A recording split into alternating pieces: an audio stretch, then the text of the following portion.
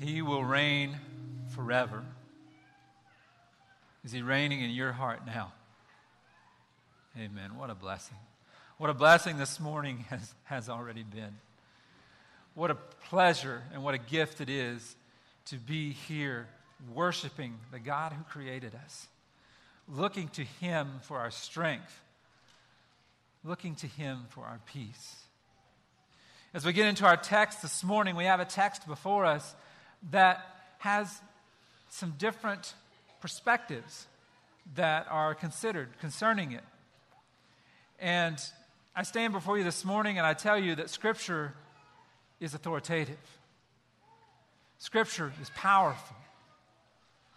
And as I look at this text this morning, I have an interpretation that I believe God has shown me. And I don't say that to be too weak in my interpretation. I just encourage you to look at what I'm saying this morning because it may be contradictory to what you believe. It may be contradictory to what you have heard. I've read commentaries on this text, and two different commentators come down completely different on this text. But I just encourage you to follow along this morning. Look at the Scripture. Ask God what he's showing you. And if you have questions and you want to talk to me about it further, please do. But as we look into the text, I am encouraged this morning with what has already occurred in this service and the affirmations that God has given me. We're looking at James chapter 5, starting in verse 13. If you want to follow along, and Mary Jo, whenever you're ready to play that text. Is anyone among you suffering? Let him pray. Is anyone cheerful? Let him sing praise. Is anyone among you sick? Let him call for the elders of the church, and let them pray over him, anointing him with oil in the name of the Lord. And the prayer of faith will save the one who is sick, and the Lord will raise him up. And if he has committed sins, he will be forgiven. Therefore, confess your sins to one another, and pray for one another, that you may be healed. The prayer of a righteous person has great power as it is working. Elijah was a man with a nature like ours, and he prayed fervently that it might not rain. And for 3 years and 6 months it did not rain on the earth. Then he prayed again, and heaven gave rain, and the earth bore its fruit. Father, we come before you this morning. We thank you for your truth. We thank you that you reign, Father. Lord, we pray that you would guide us through this text this morning, that your words would teach us and direct us, Father. In Jesus' name we pray. Amen. As we look at this text, the title that I chose for the sermon is called Let's Pray. And as we look at prayer, what is prayer in its simplest definition? It's talking to God. It's communicating with the one who created us. As I looked at this text, I broke it down again into 3 different sections. And the first section we want to look at is the command that James gives us. And what he tells us is to pray. But in praying, who is the object? Who's he talking to? Who's he instructing to pray to start with?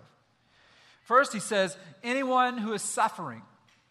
What does the word suffering mean? Well, in the Amplified translation of the Bible, and I don't know if you're familiar with the Amplified version, but they use a lot of adjectives to define different words. And for the word suffering, it says ill-treated, suffering evil. Someone who is mistreated by someone else is basically the use of that word. And what he tells this person who is ill-treated and who is suffering, he says, let him pray. And then he kind of switches gears just a little bit and he throws in a challenge. He says, is he cheerful? Let him sing praise. You see, these two things are closely related. Praising God is actually a form of prayer. It's not different from prayer. It's communicating. It's praising God for the goodness, for his love, for his amazing love for us. We've been involved a lot this morning in praising God. What a gift that is. God is the God of the mountaintops as well as God of the valleys in our lives. Then James in his text goes back and he says, is there anyone sick? What does sick mean? And this is where the question comes in. What does he mean when James says sick? Well, if you look at the word, the Greek word behind the word sick in this verse, it's used a number of times in the New Testament, in the Greek. 18 of those times, it refers to physical sickness or illness.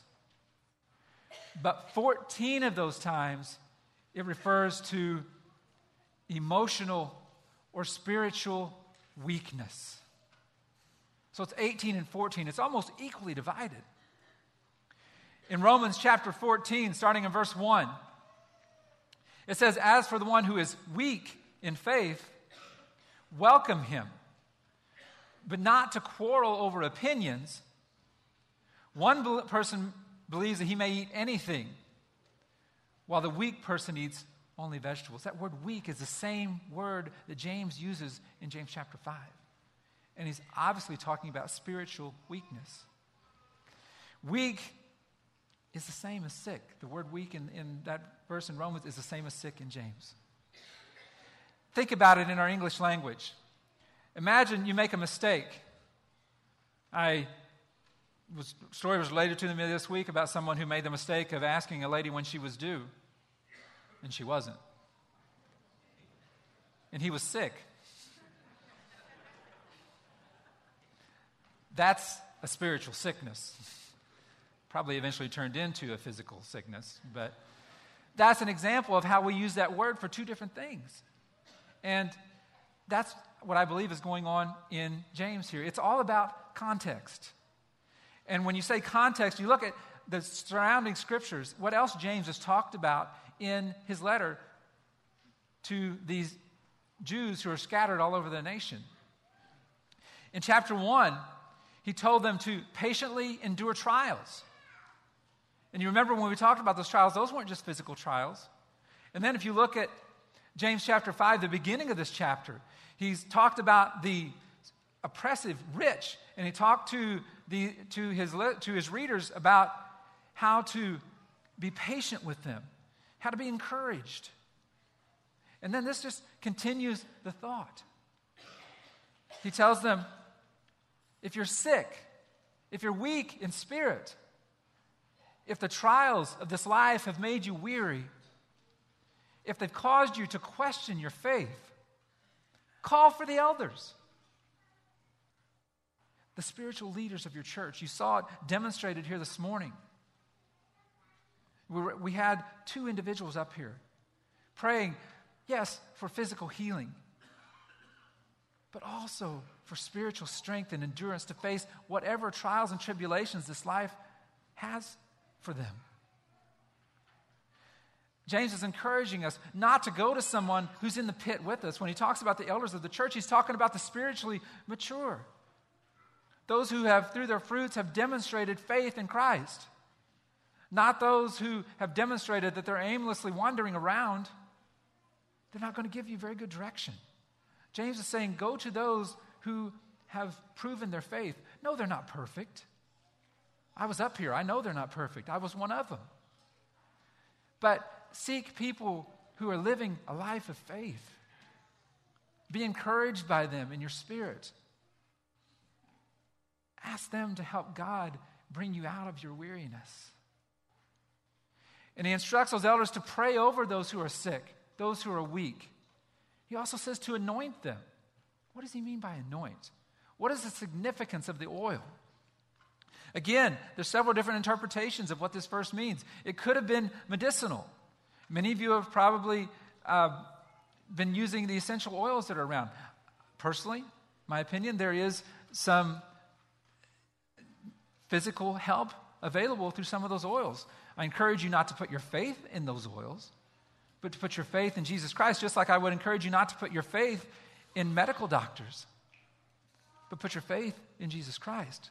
It's a matter of where our faith is focused, what we are putting our trust in. Is the oil sacramental? Is it similar to the level of baptism or to communion, which we're going to partake of here this morning? Or is it symbolic? And that's what I believe. I believe that what James is calling them to is a symbolic drawing attention to, setting apart of the situation. You see, it's common in Scripture to see anointing that symbolizes setting apart someone or something for a particular purpose. Was this anointing with oil required? I don't believe so. It's only mentioned this one time in the New Testament in Scripture as part of a prayer of healing. As I said, I think it's a means of drawing attention, of setting apart, but I don't think it's a requirement for the prayers to be answered. In verse 16, James goes on to mention that this is not just limited to the elders, though. And we talked about seeking the elders, seeking the spiritually mature, the ones who have displayed the fruits. And that's not just the leaders of this church. There are the spiritually mature in this church all around us who God may put your finger on, who encourage you to go to seek encouragement, to seek prayer. That's the way I interpret it. But in verse 16, he steps back and he says, call on one another to pray. Confess your sins one to another. Unconfessed sins suppress spiritual strength. Unconfessed sins keep us from realizing the full strength of the power of the grace of Jesus Christ. The grace is not lacking. Our failure to depend on it is what's lacking. Our failure to surrender our lives to the lordship of Jesus Christ is what's lacking. Sin can also cause physical illness. It has been documented by medical doctors, even at Johns Hopkins, one of the most reputable medical facilities, that bitterness, anger, anxiety can cause physical ailments. But just because you're having a physical ailment doesn't mean it's related to your personal sin. James also calls us to intercede for one another. He wants us to lift each other up, just like we did here this morning. Just like I pray that you guys do often. Well, that's the command. He calls us to pray. He calls us to take our weariness, to take our needs to God. And then he gives us a promise. What is that promise? In verse 15, he says, and the prayer of faith will save the one who is sick, and the Lord will raise him up. And if he has committed sins, he will be forgiven. Is success in our prayers dependent upon the level of our faith? According to the verse we just read, if you have faith, you will be saved. And to be saved is to be delivered or protected. He goes on to say, confess and pray for one another, and you will be healed. And healed there is cured, made whole. If this were talking about physical healing, then if you're not healed from whatever you're physically challenged by, you simply don't have enough faith. If you're going to interpret the verse that literally, then that's what it means. It means that I'm still blind because I don't have enough faith. The reality is, if it depended upon our level of faith, which it doesn't, then it would only take one person to heal every illness in the world. You say, what do you mean, Kevin? If you look back to Luke chapter 9, you don't have to turn there, but there's a story that we're all familiar with. There's a paralytic, and Jesus was speaking in the temple, and the friends of this paralytic couldn't get him to Jesus, and they were determined to get him to Jesus. And they crawled on the roof, and they removed a tile, and they lowered their friend down in front of Jesus. And what does the scripture say? It says Jesus saw their faith. If physical healing were dependent upon the level of our faith, then there should be one person in this room who had enough faith to heal us all. It's not dependent upon our faith. Just like our salvation is not dependent upon our righteousness, our health is not dependent upon our degree of faith. You see, brothers and sisters, there is a spiritual realm and there's a natural realm. And in our flesh, because we live in our flesh, we like to focus on the natural realm. And we think that certain things have to happen, certain things have to be manifested.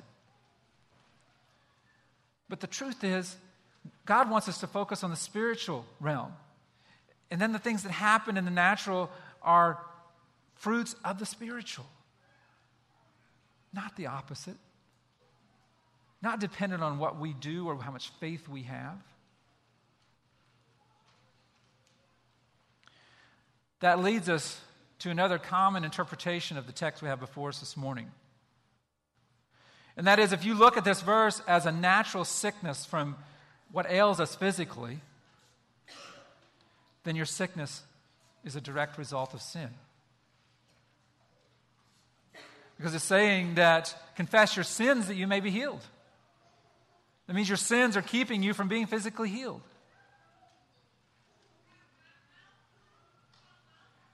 As I said before, our sins can cause physical ailment, but that's not always the case. John chapter 9, verse 3. It was not that this man sinned or his parents, but that the works of God might be displayed in him. He's talking about the man born blind. God used his blindness, his impairity, for his glory. That's why it was allowed.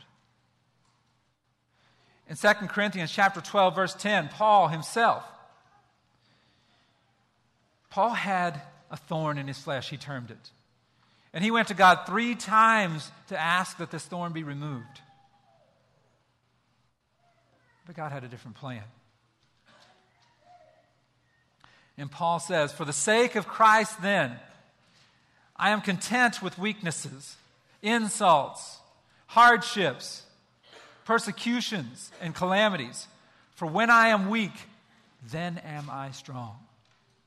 That's the same word, weak, that James uses for sick. When he is weak in his spirit, when he is downtrodden, he is strong because he knows that he has God to depend on. No matter what he faces, infirmities, calamities, God is there with him. Paul knew that. I pray that each of you know that this morning. Now, we're looking at this text from the perspective of spiritual healing and encouragement. But I want to touch on the physical side of it for just a little bit. Does God still physically heal? Do I believe that? 1 Corinthians chapter 12, verse 9. Talking about the spiritual gifts, Paul says, to another, gifts of healing by the one Spirit. Gifts, plural. I don't believe Paul is talking about gifting someone to be a healer. He's talking about gifts of healing to each of us as God wills. I believe that's what Paul's talking about. But it's according to his plan. James says to pray and anoint in what? In the name of the Lord. Where's that phrase come from? John chapter 14, verse 14. Jesus says, if you ask me anything in my name, I will do it. What does that phrase, in my name, mean?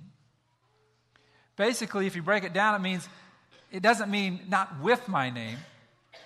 He's not saying, if you say, Lord, give me a new car in Christ's name. It's not some credit card that we can punch in our prayer and get whatever we want. That's not what he's talking about. It's not like a trump card. What he's saying is, if you pray according to my authority, to ask for something in the name of Christ is to ask for something according to his word and for his glory. The man born blind was healed for Christ's glory, for God's glory. He's saying, according to my will. Anything you ask, according to my will. What is God's will? How do we determine God's will? Well, let's look at it in a little more general terms. You've probably heard the statement said that it's not God's will that anyone should be physically sick. Well, originally, there was no death in this world. And then there was the fall. In 1 Timothy chapter 2, verse 4, it's talking about God, and he says, who desires all people to be saved and to come to the knowledge of the truth. He desires that all people would be saved and come to the knowledge of the truth. But they don't. Because we have a choice. You say, but every physical ailment that Jesus touched when he was on this earth was healed. Remember, in my name, according to my will. He was Jesus. The people he touched, it was his will to heal them. He only touched the people that he willed to be physically healed. Looking at some stories to make this point. Look at the story of Lazarus. Lazarus was sick for days. Suffered, no doubt, because his sisters were crying out. And yet he died. What did Jesus do? He came later and brought him back to life. He restored him. Well, Lazarus eventually died again. Jesus didn't raise him again. It was in God's plan. If you look at Matthew chapter 8, read that story sometime when he healed the centurion's daughter. Distance wasn't the factor in Lazarus' death. The centurion's daughter was not anywhere near Jesus. And Jesus told him, because of your great faith, your daughter has been healed. He healed her on the spot without her even being present. Jesus isn't limited by anything. You see, again, we get bogged down in the natural. We try to limit God by the natural. We try to explain all this when he wants us to do, all he wants us to do is be surrendered to him and trust him. I ask you this morning, how many people of faith, of deep faith, that walked a life of faith on this earth, have you seen die an untimely death by our terms? Was it a lack of faith? No, it wasn't a lack of faith. It was because it was God's overwhelming sovereignty and plan. God has a purpose for everything that he allows to happen in this life. Are our prayers answered for physical healing? Absolutely they are. In my ministry, I had opportunity to pray over and anoint a man in his mid-80s who had been in a coma for 2 weeks. The next morning, he woke up and lived another 2 years. Was that any special power that I had? No. That was a gift of healing that God had for that man at that time in his life. God is in the miracle business, but not on our terms, on his. James says the prayer of a righteous person has great power as it is working. There is power in prayer that we are not even scratching the surface of. I stand before you this morning convicted as I studied for this message. Do I always go to God in prayer first? No, I don't. And I confess that this morning and acknowledge on the blessings that I am missing out on. I will fall back on the way I think things should be or what I might be able to accomplish under my own intellect or my own abilities sometimes before I'll go to God in prayer. May God help me realize the blessing that I'm missing, and I will continue to grow in faith and diligence in going to him in prayer. That brings us to the example. The example that James gives us is the life of Elijah, and reminds us that our faith must always be in accordance with God's promises. If you read 1 Kings chapter 17 and 18, you read the story of Elijah and when the drought came. God said it wouldn't rain, and then God said it would. He used Elijah's prayers in accordance with his promises. God wants us to be completely surrendered to him. He showed great power in the prayers that Elijah brought. And if you read the story in 1 Kings 17 and 18, everything Elijah went through, He had to live by a brook. And God told him to stay there and drink the water from the brook, and that the birds would bring him food and bread, meat and bread every day. And he did until the brook went dry. And then after the brook went dry, God said, okay, now go to this certain town, and this lady will provide for you. And Elijah didn't get downtrodden at that time. The scripture doesn't talk about it in those 2 chapters. He just in faith followed whatever God had for him. He was cast out. The other prophets had all been killed. But his spirit stayed strong. He rested in God. Are you weary in your spirit this morning? Some of you may be facing cancer, like John is. Some of you may have had constant pain in your hands, like Jean has faced. Yesterday morning, I was in the hospital and saw Elmer Schwarzenegger at 92 years old, laying in that bed, waiting to cross over into glory. We don't know the day. We don't know the time. But can you imagine facing cancer as John is, facing the pain that Jean's facing the last chapter of your life as Elmer is, without the grace and peace and the mercy of Jesus Christ? Jesus said, I have came that they may have life and have it abundantly. Christ died. He hung on that cross. He suffered in his flesh to save us and to empower us. If you're here this morning and you're living a defeated life, if it seems like nothing's going your way, have you made Christ the Lord of your life? James has had this letter full of many tests. I believe this could be another test. Are you living discouraged? Are you living downtrodden? Or are you living encouraged, knowing that no matter what you face, God will carry you through? Does that mean that if you have doubts, then you've not made Jesus the Lord of your life? No, that's not at all what that means. You remember we talked about doubt earlier in James. And we referred back to the story in Mark chapter 9, I believe, where the father had taken his demon-possessed boy to Jesus. And Jesus said, if you have faith, he will be taken care of. And the father said, I believe, help my unbelief. You know, in the English language, that word unbelief would seem like it'd be the opposite of believe. But again, you look into the Greek language, and that unbelief is a lack of. That father was still turned toward God, but he was still lacking that fulfillment, that full belief in trusting that Jesus would take care of him and his son no matter what. If you're here this morning and you're struggling, and you know in your heart that you have made Jesus the Lord of your life, ask him to help your unbelief. Ask him to help your lack of belief.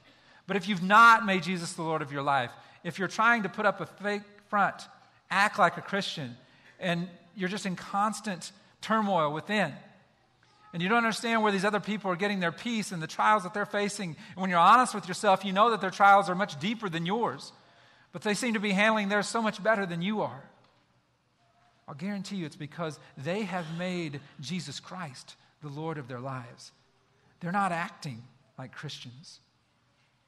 They're walking in faith and trust in Jesus Christ. I'm going to come down front, and I want to pray for you guys as a congregation. And then as a congregation, we're going to enter into the communion. We're going to come to the communion table together. And remember with the sacraments this morning what Jesus did for us. Yes, he's a great physician. Yes, he is a God who can and will heal us physically. But as James said, when we come to him fervently in prayer, and fervently is persistently, and it's not like God's waiting for us to be fervent enough. It's not like he's saying, well, when you've paid your dues, then I'll give you peace. I'll give you rest. No, being fervent is for our benefit.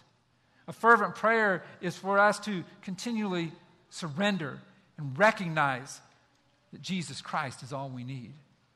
And as we are fervently praying, it changes us. It doesn't change God. It changes us.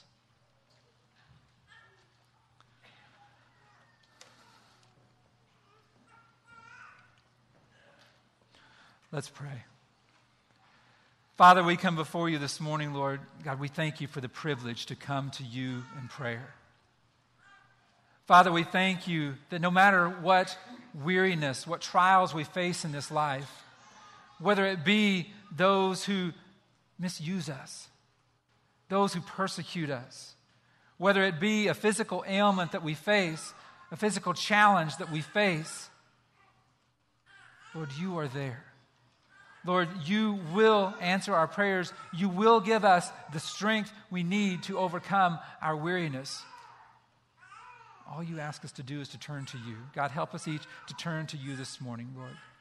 Help us each to surrender our lives to you, Father. Thank you, Lord, for the gift of your Son. Lord, that he came to save us, but he also came to empower us to walk in this life, to honor and to glorify you, Father. In Jesus' name we pray. Amen. As we look and as we transition into the time of communion, I ask you this morning, are you a fellow believer that Jesus Christ is the Son of God? Have you confessed Jesus as Lord of your life? If you have not, I encourage you to do so. And we invite you to join us this morning at the communion table. Jesus himself led the disciples in the first communion. In Matthew chapter 26, starting at verse 26, it says, while they were eating, Jesus took some bread, and after a blessing, he broke it and gave it to the disciples and said, take, eat. This is my body. And when he had taken a cup and given thanks, he gave it to them, saying, drink from it, all of you, for this is my blood of the covenant, which was poured out for many, for forgiveness of sins. This practice this morning is a reminder and a celebration of what Christ did for us on the cross.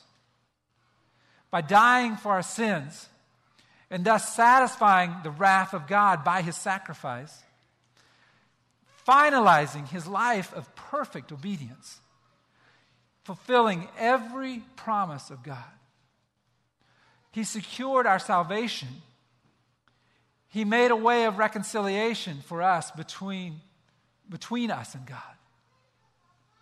He secured the future kingdom of God for each of us when we put our faith and trust in him. And he secured our inheritance in that kingdom. Our reward awaits. Christ's death on the cross was the climax of the Old Testament and the central theme of the New Testament. In Psalms 85, verse 10, God's righteousness and his peace kissed at the cross. What a gift that was. What a gift that is. God's love and his justice were both fully manifested in the death of his Son. So that's why we come this morning joyful, rejoicing that the gospel of Jesus Christ not only saves us, but also enables us to continue these lives in obedience to our Father in heaven. Jesus is judge, but he also fights our battles. At this time,